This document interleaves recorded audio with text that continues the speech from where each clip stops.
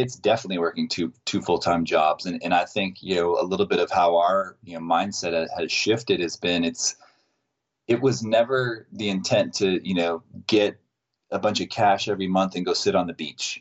That's not been the goal for us. It's generate enough that we could feel comfortable to walk away from our job and kind of start this new career. But I've always treated it and knew it was going to be a different career, but one that we had more control over, that we got to work for ourselves, that we got to be the entrepreneurs that we wanted to be. But it wasn't I'm just going to head to the golf course and play golf every day.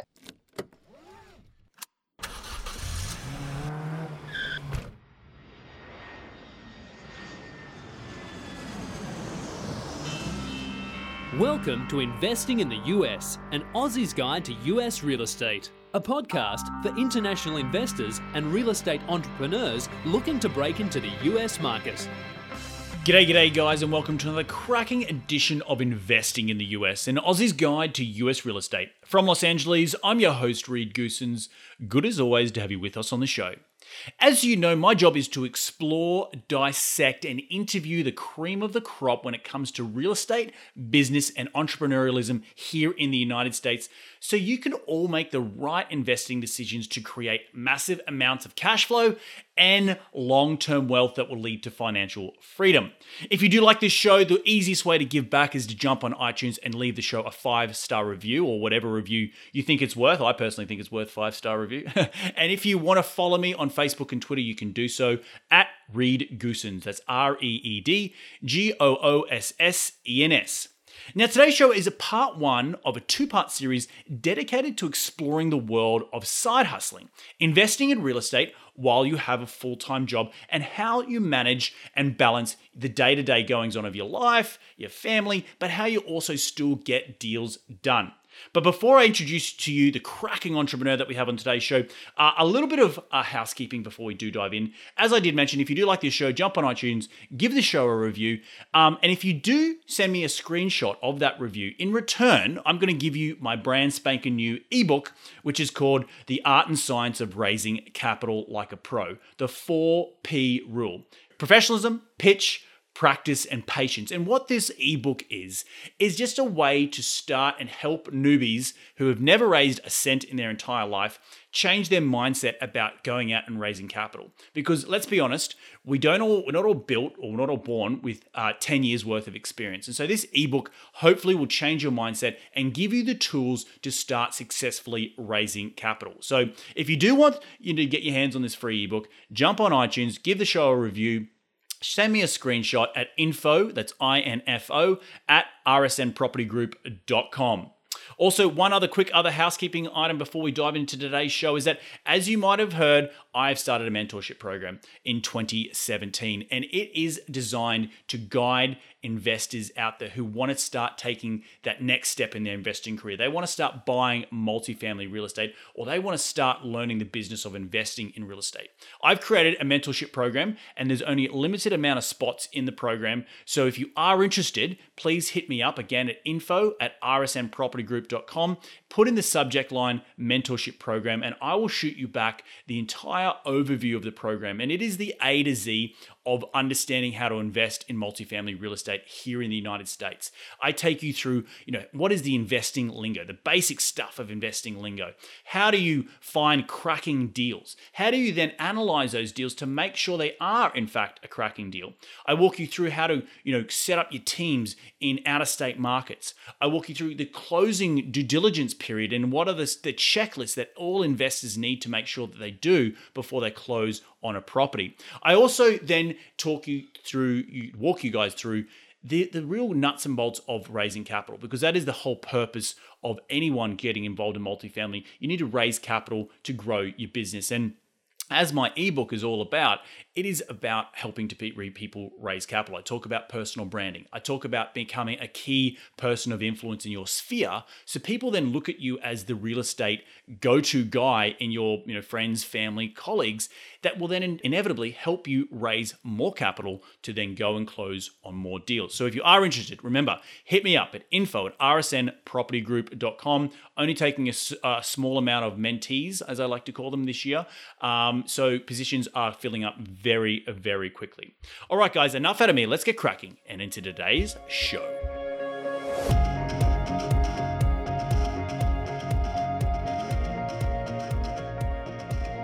Today on the show, I have the pleasure of speaking with the side hustle king himself, Andrew Campbell. Andrew is a real estate investor and entrepreneur from Austin, Texas. Since starting their journey 4 years ago, he and his brother Mark have built a portfolio of over 72 units across Austin and San Antonio.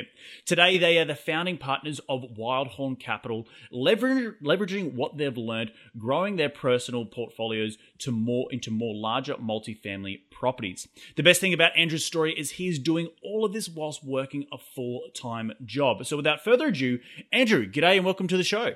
Hey, Reed, how's it going? Thanks for having me. Mate, my pleasure. Obviously dialing in today from Austin, Texas, right? Yes, sir. Yes, sir. Nice. Well, I gave you I gave the audience a little bit of a background on what, you're side hustling and you're getting all these awesome deals done, 72 units. But before we dive into that side hustle, do you want to give us a little bit more of a background on how you got involved in real estate investing and a little bit more of what you do in your day job? Sure. I'm happy to. I think I didn't grow up in a house that had, real estate as a part of it. We didn't know any real estate investors. Nobody in our family was a broker or anything. I think our story kind of for us in the investing sense starts in 2007. I was living out of state working for an ad agency, and I got a phone call that my dad had a massive stroke and brain hemorrhage. And so I ended up coming home and kind of I stayed here for about 6 months and really kind of helped take care of him and get him kind of back on his feet. And obviously it was kind of a big jolt to the system, shook, everybody in our family up. And Mark and I spent a lot of time together during that period and really thinking through, looking at evaluating life and talking a lot and realizing like, man, this is a kind of a rough deal. My dad, he's obviously, our father and our idol and was this really successful businessman and kind of co-founded a company in Austin. But at 57, he had this, it all kind of came crashing down. And as we kind of looked at each other and talked and realized, man, we're kind of on that same path. We're both really driven, really focused, and on this career path of working for other people. And realized we didn't have flexibility and independence and kind of the freedom that we would need, that we really needed to take care of him then, or to kind of handle anything in the future. And during that period, started talking with one of my buddies who was a realtor and owned a couple of small duplexes, and he gave me Gary Keller's Millionaire Real Estate Investor. And I read that and sort of the light just clicked, and I was like, man, this is what we need to do. And it kind of established for both of us, for Mark and I, kind of what our big why was and gave us a path to follow. But it still took a couple more years before we really started actively investing. Kind of life started going on. I got a new job at a different ad agency back in Austin. I bought a condo. Mark went back to his job. He had a house here. I ended up meeting a girl who became my wife. We got busy. We bought a house together. And that was sort of the first time when we bought our house, I said, hey, I'm going to keep my condo and rent it out. And about that same time, this was all around 2009, Mark got a job in Denver and so moved out of state and decided to keep his house and rent it out as well and got an apartment in Denver. And then kind of things were on autopilot. We got both of the places rented out. They were sort of cash flowing, breaking even. We didn't really know what we were doing, but this was all, as kind of Austin was one of the first cities to really rebound. We realized that we were getting quite a bit of appreciation and things were working out fine. Like, oh, this is pretty good. And then we got another gut punch really, and our mom was diagnosed with cancer. And this time the script was flipped a little bit, and Mark was traveling back and forth and taking a leave of absence from his job. And over the course of about a year, she ultimately lost her battle and passed away. And I think for us, that was sort of like the final blow, but also the spark that really just ignited this just intense passion that we needed to go do something for ourselves and create our own independence and write our own path on our own future, and got really, really serious about investing. I think we started talking to more realtors. I started reading books at that time. I think I read Rich Dad, Poor Dad and started diving into some podcasts. and decided now was the right time to sell those two properties that we had, my condo from my bachelor days and his house, and generated some capital to go start investing. And in that first year, which was about 2013, I bought a fourplex and a duplex within about 2 months of each other, and he ended up buying about 5 single-family homes that he got out of foreclosure. And since then, we've just been, really kind of disciplined in living off of the income we got from our jobs and saving up as much as we can. We've been able to refinance some of the equity that's built up and just buy things, as they come up. And today we stand at 72 units kind of across Austin and San Antonio. That's it. That's absolutely an incredible story. And first and foremost, my condolences to you for your mother. I'm actually going through the exact same thing, but she is in Australia. So I hear you, buddy. It's a real, you start asking questions of your life, and I think you went through it early with your dad, which sounds like a horrific thing. Is he okay right now? Yeah, he does well. He's a really happy guy, and he's got a few side effects still, but he's in Austin with us, and we're really glad to have him around. Yeah, I could imagine, and I think that spark, as you said, it comes down to that spark. It sort of takes those life happenings or those bumps in the road to really focus yourself solely on real estate investing and creating that financial freedom. And hopefully today's show is all about that sort of transition period, managing a side hustle and all that sort of stuff. But I want to touch a little bit more on the fact that you've gone through this hugely terrible news with your mum, and that ignited a passion in your belly to go out and start educating yourself. So talk to me a little bit about how you transitioned, but it sounds of it very, very quickly. You sold your condo, and then you went out and bought your first property. So what did that period look like, and how did you manage that with your current day job? Yeah, it was a period of intense uncomfortability. Deciding that, okay, we need to go do this, and seeing that this is the path that will get us where we want to go. Going back to our buddy that had a few duplexes and kind of picking his brain and really just following his roadmap. We bought the fourplex, and I can remember the day we first bought it, and I pulled up to the property, realizing that, okay, we've just closed on this property and I have no idea what I'm doing, and sort of being like almost scared to go knock on the door and introduce myself as the new landlord.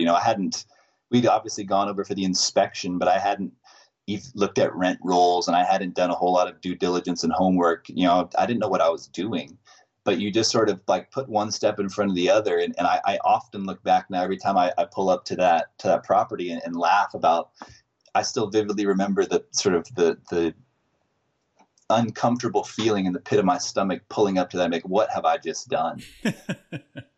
That's awesome, because I think most people, when they get started in real estate, and even as you grow, is getting comfortable with being uncomfortable, right? Like that's the whole point of what you're doing, what you're trying to do, and that is to escape the rat race. If it was easy, and if you didn't have that pit in your stomach, then everyone would be doing it, and everyone would be financially free, and they wouldn't have jobs and blah blah blah. But the point is, it is tough, and you push yourself, and that's awesome. But you briefly mentioned something that you didn't look at the rent roll. So how did you stumble across this particular deal, this fourplex? Well, it was really, our friend who understood the market and had, I think at the time, he probably had 5 or 6 duplexes, something like that. We just were drafting off of his plan and trusted him. Obviously, I kind of run the numbers and looked at what we were paying for it and what the rents were, but we didn't verify anything, and I didn't look at bank statements and that sort of thing. I knew and I trusted him. He said, hey, this is going to be a winner and this is going to cash flow, but it wasn't nearly to the level that we certainly do now when we start to evaluate properties and look at is this going to be a good investment? Right. So now, fast forward, you got 72 properties. How has your investment strategy changed compared to that first deal? And maybe you can even walk us through some of the numbers on that first deal compared to what the types of deals you're doing today. Sure. I think strategy-wise, up until about the last few months, there wasn't a whole lot of deviation from that strategy, and I think a little bit we'll probably get into kind of where we're heading in the future. But the last 4 years, it's been very focused on buying properties that will cash flow from day one, not looking at or thinking about appreciation, which has been a relatively easy thing to do, being in Austin and just having experiencing just these incredible run-ups with really ludicrous sort of levels of appreciation. But just focusing on, will this thing cash flow, and what percentage of cash flow will we get? We're targeting 12% is kind of been our target. Can we get 12% cash on cash return? And we both have set an independence number. Here's what I need to do to replace my salary. How fast can I get there? And that's been kind of the guiding focus and criteria as we've both been in acquisition mode for the last 4 years, just really focusing on cash flow to give us that freedom number. And I know Austin is such a hot market, and it's been hot for quite some time now. So how have you found cash flowing deals in Austin, and what have you been paying for them? Just run through some of the numbers on those ones. Sure. Well, I think an interesting thing is about, I guess, 2 years ago, we realized we're priced out of Austin. The prices that people are paying and investors are scooping these small multifamily deals up for just don't make sense. So we actually have migrated and started looking in San Antonio and buying in San Antonio. We've got the convenience factor. It's an hour's drive from here, and it's easy to spend time down there and manage those as well. So we actually haven't bought anything in Austin in the last 2 years, just because we don't think the numbers work. Right. No, I could imagine that the last 2 years would have gone through the roof. And what sort of price points were you picking those, or are you picking your duplexes and triplexes and quads up for these days in both San Antonio or in Austin, or were in Sure. Austin? Yeah. So I think when we started out, in Austin, the first properties we were buying were in sort of, 250 to 300,000 kind of range, kind of view them as kind of workforce type housing, good, great tenants. And I think that's one of the things that I've really gravitated towards is we've got extremely low turnover. And, we take care of the tenants and they treat these places like their homes. And we've been really fortunate in that. But we were picking them up, for 250 to 300,000. Generally the rents are right around $3,000, $3,300. And then as we've kind of transitioned down to San Antonio, it's about in that same ballpark. Right. Nice. That's some good numbers there. And Yeah. I could imagine they sound like they're Class B type of assets. Yeah. B minus. Okay.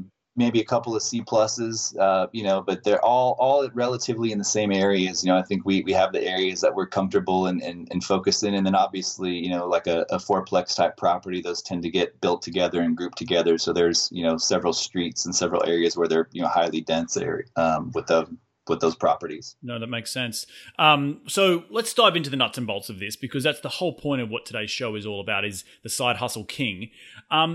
Getting from most people out there, including myself, struggle, you get sold these things, these ideas of, you go to these investment seminars and you start, I'm going to invest in real estate, and within, a year's time or 18 months time, I'm going to be financially independent. But in reality, when you have life, you have family, you have bills to pay, it can be tough, right? And you're still living and breathing that. And by the sounds of it, you're very, very close to breaking free of your day job. But how long does it take, and why does it take so long? And I can answer this myself, but I want you to answer it, to get to that point of financial freedom. And has it been a longer journey than you originally anticipated it being? Yeah. I think for us, I don't know that it feels like it has taken longer than we thought. I think, if you go back to what our why is, what's the thing driving us? It's to have financial freedom at some point. Right. And I think we got into it for the long game and recognized that real estate is a long game, that we never went to any seminars or, paid a guru a bunch of money to tell us we'd be done in a year or 18 months. That we realized it's kind of, let's put one foot in front of the other. Let's start buying what we can and learn the business and let's kind of see where we get. And we've made consistent and steady progress towards our goal.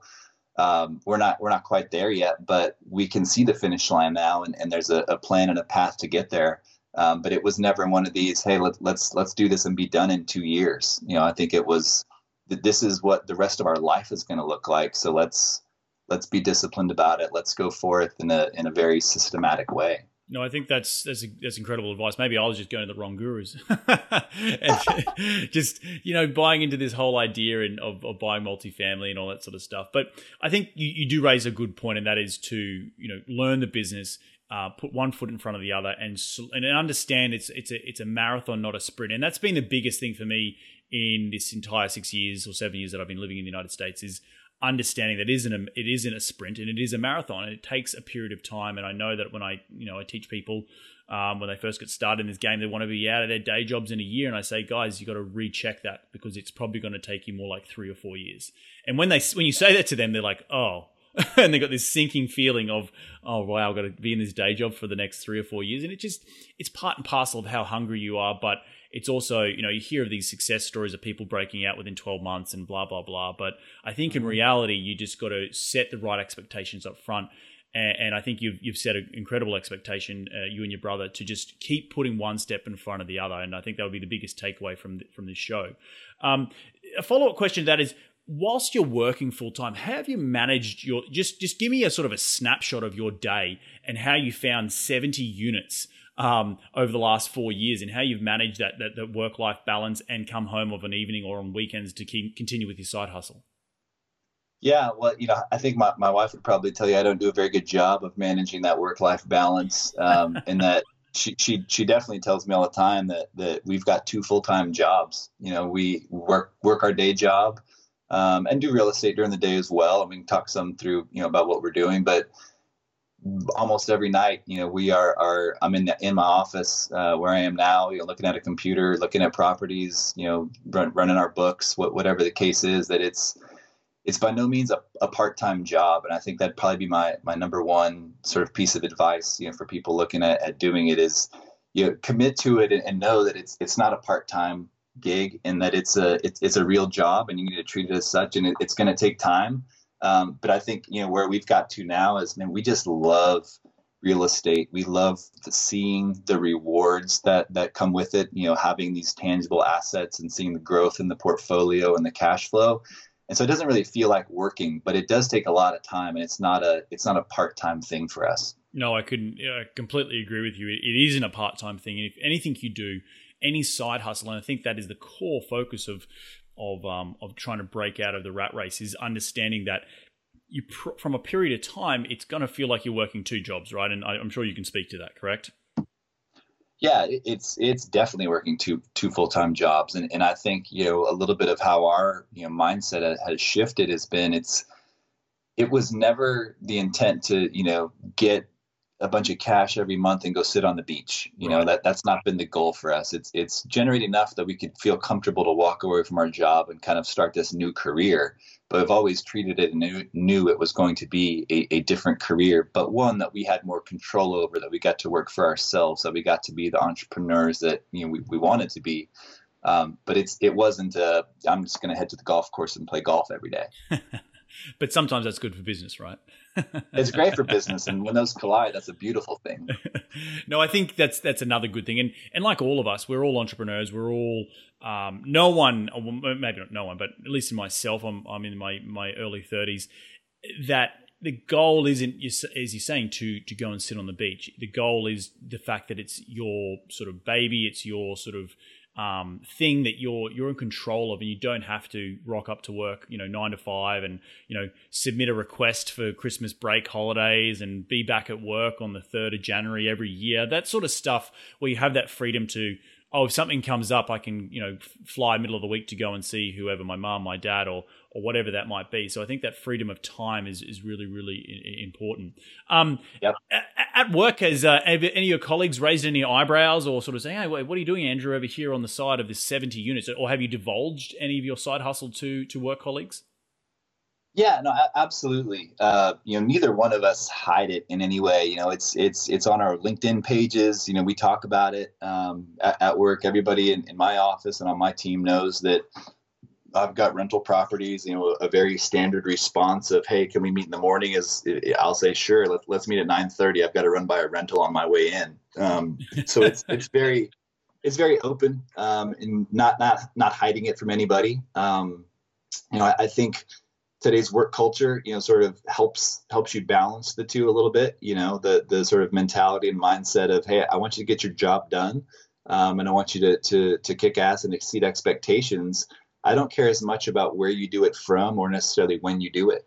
And certainly that's the mentality for, the folks that we have on our team, at my job.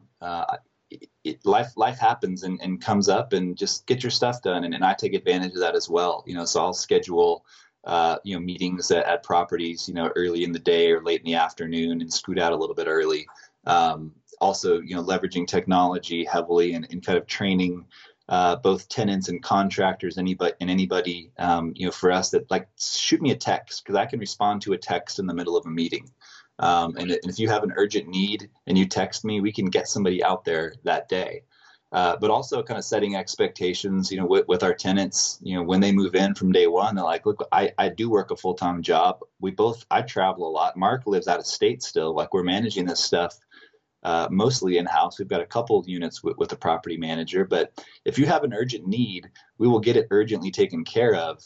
But you may need to be the one to be at home, with the contractor, with the repairman. And if it's that urgent, you need to make sure you're the one at home, because we're going to be tied up. And so I think leveraging the technology that is available to us, and setting expectations, both, in your office, but also with your tenants and your contractors, has really allowed us to be able to do both. Right. Nice. I completely agree with the technology side of it. And because you mentioned you are in advertising, it sounds like it's got an awesome work-life balance. So it has enabled you the freedom to go and crush your side hustle, essentially, go and close on 70 units. I wonder if, I know when I was in engineering, it wasn't as fluid, put it that way. Mm-hmm. So yeah. It was definitely a little bit more tough to try and sneak calls in the hallway, and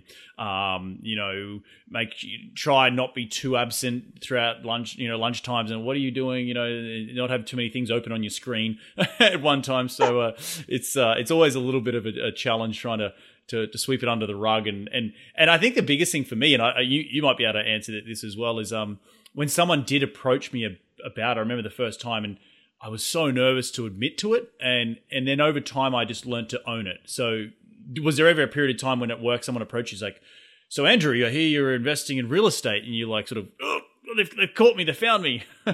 No, I think it's always been something. I think I probably talk about it more than anything else, because it's something that we're proud of, right. And it is this thing we've built, and we talk about it, and we haven't really been called on it. And maybe that's, I do work in a place with a good culture. Maybe it's the fact that I'm, higher up the food chain there, and not many people are going to, at least to my face, call me out on it.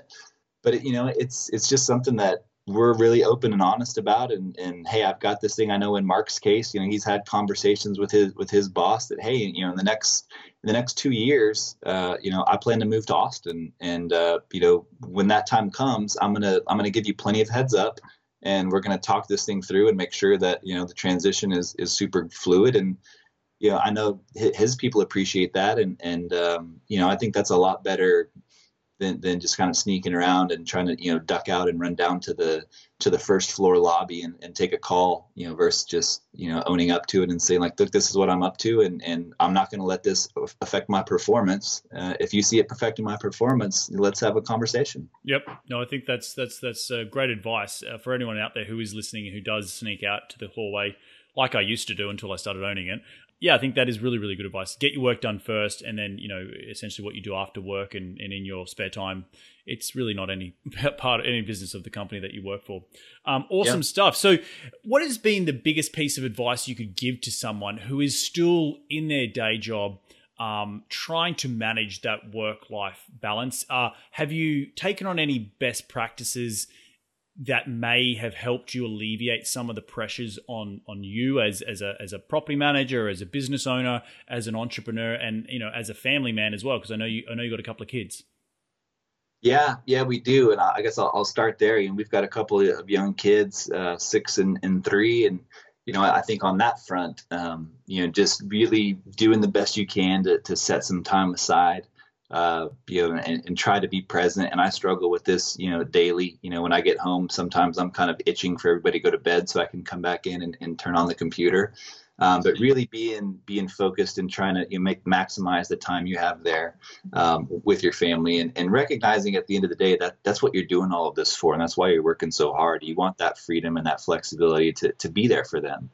One of the things on my vision board is a picture of a school bus, and one of the things that drives me is I want the freedom and flexibility to be at home when the school bus drops my kids off every day at 4 o'clock. That's not something you get, working for the man, clocking out at 5:30. And so that's, it's sort of sacrificing some of that now in the hopes that, here in the near future, I've got more opportunities to pick them up when the bus drops them off. No, that's awesome. And I think that's a very good takeaway point, is that having a vision board of what you're doing it for, right? Some people might not have a family as yet, but they may be doing it for something else, and having that up there in reminding you what you're doing this for, why you're hustling. But I know I get constantly reminded, because even I do stuff at overnight time, and from my fiance, and she's like, you can switch off, and it is okay to switch off every now and then. And I've had to learn that over a period of time. But even back when I was, doing the side hustle stuff, it was tough. It's long hours, and I know I had to actually employ someone, a virtual assistant, to take some of the load off me, because that helped me a lot manage my home life better. And I don't know if you have any tips on that sort of stuff, besides maybe just being more present. Yeah, I think just from a balance perspective, I think we've talked through that. I think how we sort of attempt to get things done is just setting up systems, and I think we certainly don't have the best systems, and we're no systems gurus, but everything we've got has been homemade and home built, and little things. One example, instead of spending a bunch of time checking and following up who's been paying their rent, one of the things that we did is every property that we have has a separate bank account.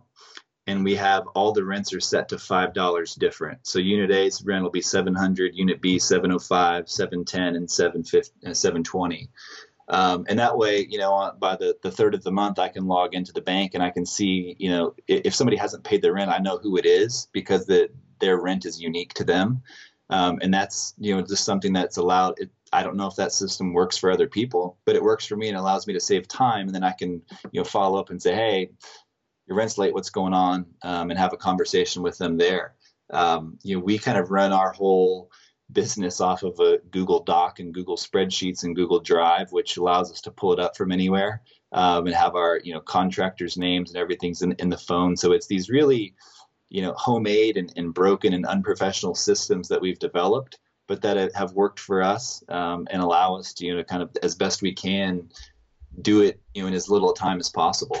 Nice. I think that is, well, I think you use the tools that you have right now, right? That's the whole point of being an entrepreneur. Entrepreneurs you might not have all the money to go out and get the shiny, software that can help you manage your property better. But if you've got an efficient and effective way of doing it, then why fix a non-broken system right now, right? It works for you, so keep smashing it. Good work. Yeah, and I think we've are both of the mindset right now that we're still learning, right? And he's tried out a couple of different property management softwares and accounting softwares just to see what is he like, how's that working for him. We've put a couple of units with a property manager, both to see, do we like that property manager, but also just, do we like having things managed by a third party? As we grow, we know that, end game, sure, when we're 65, we do want to be on the beach and on the golf course every day. And so we don't want to be in the weeds. What does it look like to have this managed by somebody else completely? And let's start to figure that out. Let's experiment a little bit. And we've carved off, this 4 unit to a property manager, and let's give this one to somebody else in San Antonio. And let's experiment and try and learn. I think that's the only way you're going to kind of change your system and push it forward, is to try different things and see which things work. And I think what you mentioned earlier before is you're learning the business, right? That's just, as you said, you haven't gone full time yet, but you're very, very close. And this is a great way to maybe cut a little bit of cost, but it's also a great way to get nearly your apprenticeship, right, in the business of owning real estate and being a landlord and being, having a great portfolio of 70 cash flowing properties across 2 markets, which is, really, really incredible whilst working full time. And I take my hat off to you and other people out there who are listening, because it's not an easy feat. And you sound like you've done an incredible job, and I wish you all the luck in the future. Speaking of future, what does the future hold for you moving forward, for you and your brother and your family? Well, yeah, I think we started this journey, 4 years ago. And really, that's when we kind of committed to let's go, quote unquote, full time into investing in real estate. And the goal was, let's get to that freedom number and replace our salary and kind of figure it out.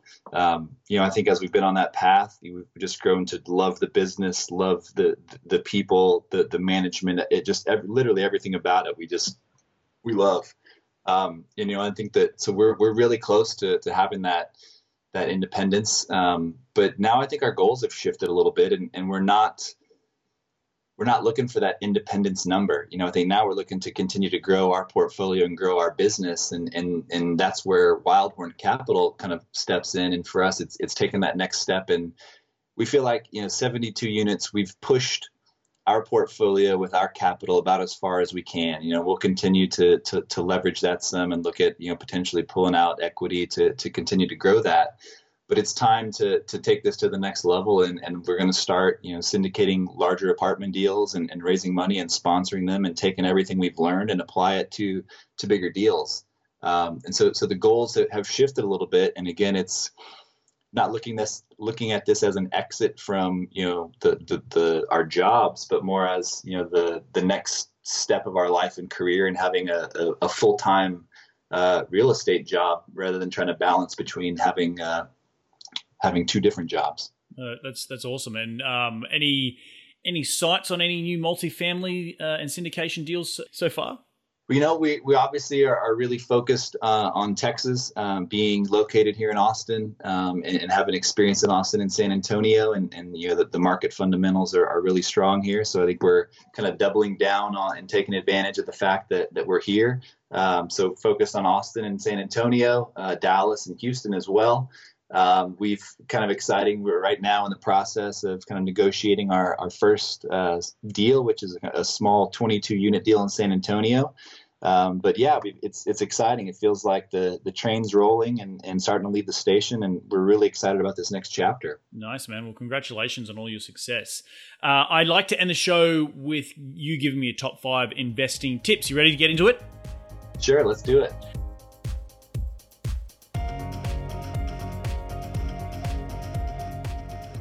Mate, what's the daily habit that you practice to keep on track towards your goals?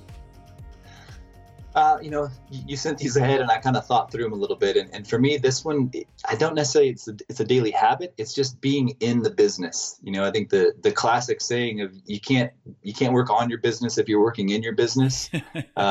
I think for us, being in the business is how we've learned it. And so every single day we are in the business. We're running these little experiments. We are, trying different things out. And that's how we've learned and gotten comfortable and, moved from a place that we were, terrified to walk up to the door of the 4 unit that we just bought, to a place that we're super excited about, going and looking and closing at $10 million deals. Nice. It's a bit of a drug, I will admit, once you get started in real estate. And I think when you said on it before that you're reaping or seeing the fruits of your labor in terms of getting your money working for you whilst you're sleeping, essentially, right? And that's pretty exciting. I personally, I think it's really, really exciting to wake up and say that this is going somewhere, and I hadn't had to work my ass off to get this, $600 of rent check in my bank account, and you've got 70 units, so you got 70 times $600 or whatever the rent might be. But that's a nice feeling. I wish they were $600 each. Well, maybe what are they? What's the average? Gosh, yeah, I'd have to go run the numbers, but I know that the net is not $600, so we'd be having a very different conversation. Mate, who's the most influential person in your career to date?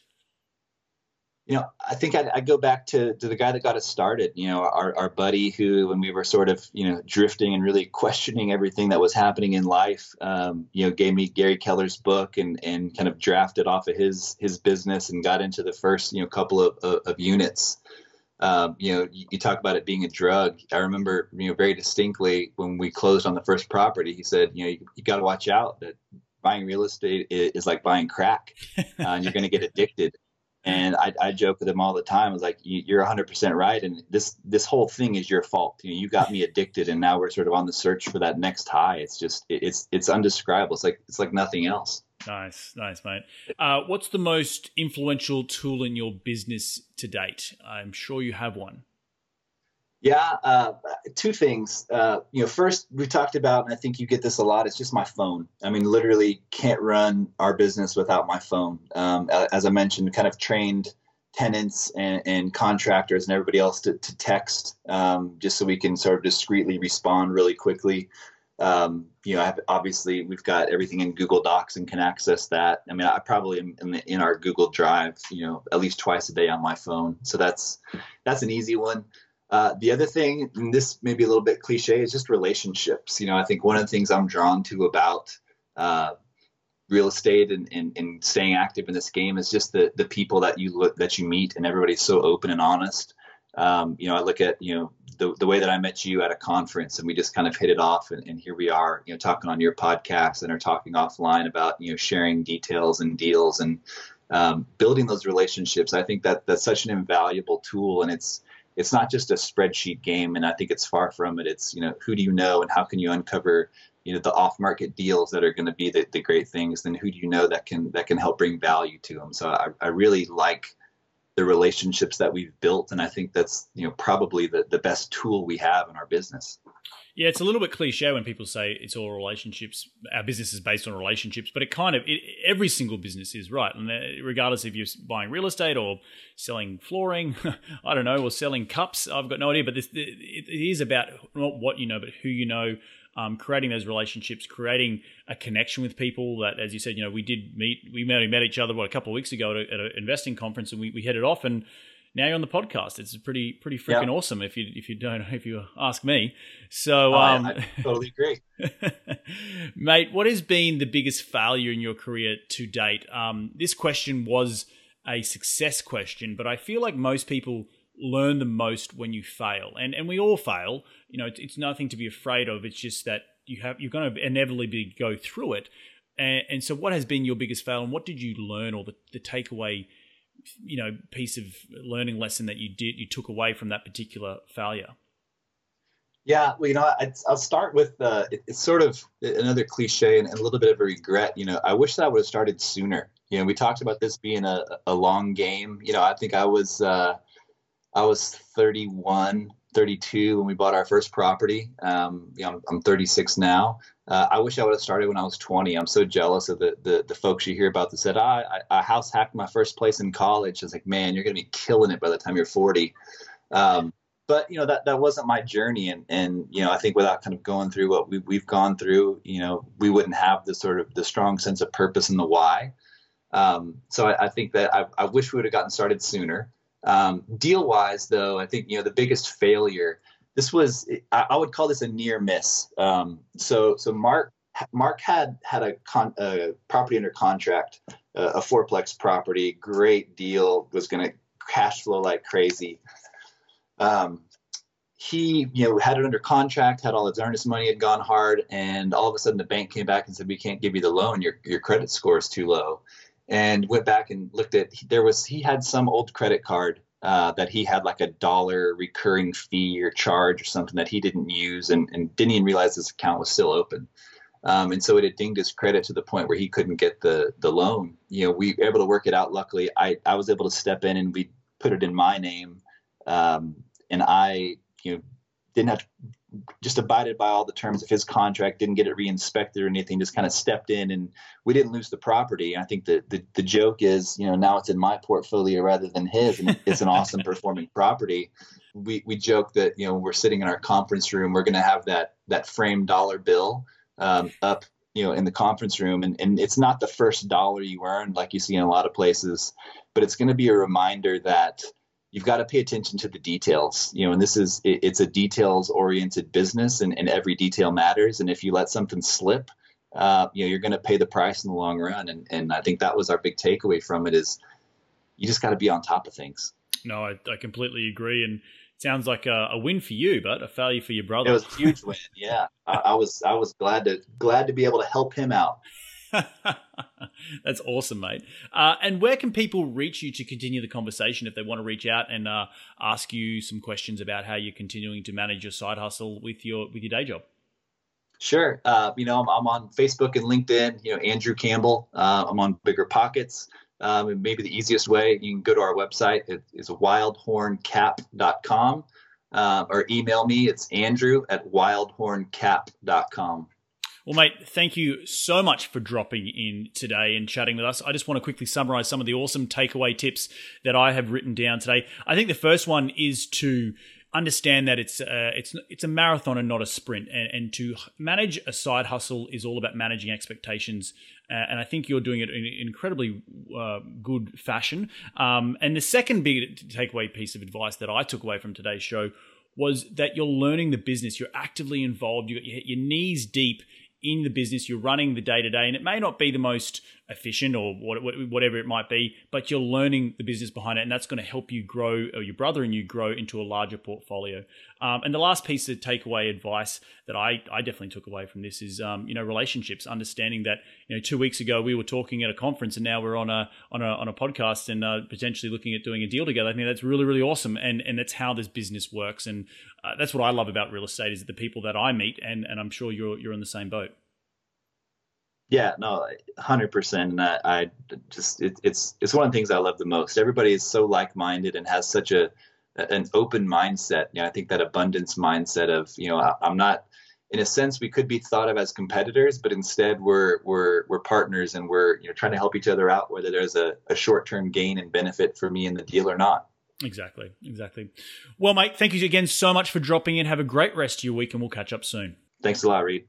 Well, there you have it. Another cracking episode, jam-packed full of awesome, actionable steps and advice from a guy who's really doing it. He's doing it all. He is working full-time. He has got a portfolio of over 70 units. Him and his brother have a portfolio of over 70 units. Pretty freaking incredible. Managing a personal life with 2 young kids and a wife, and he's doing it all. That's really, really inspiring, and something that a lot of people hopefully can take a lot of takeaway advice from this show. Re-listen to this show, because I know you are going to have a lot of questions for Andrew. And remember, if you do have any questions, make sure you hit him up. Also, all the show notes and any of the links that we did mention in today's show will be up on my website at rsnpropertygroup.com. Make sure you click on the podcast tab. It will be up there for you to go out and reach out to Andrew, and just give him a well done, because he's doing an incredible job balancing the work-life balance, plus still killing it in his new real estate investing company, Wildhorn Capital. Thanks again for taking some time out of your day to tune in, to continue to grow your real estate investing knowledge, because that is what we're all about here on this show. Continue to grow your financial IQ. We're going to do this all again next week, so take care, be safe, and remember, happy investing.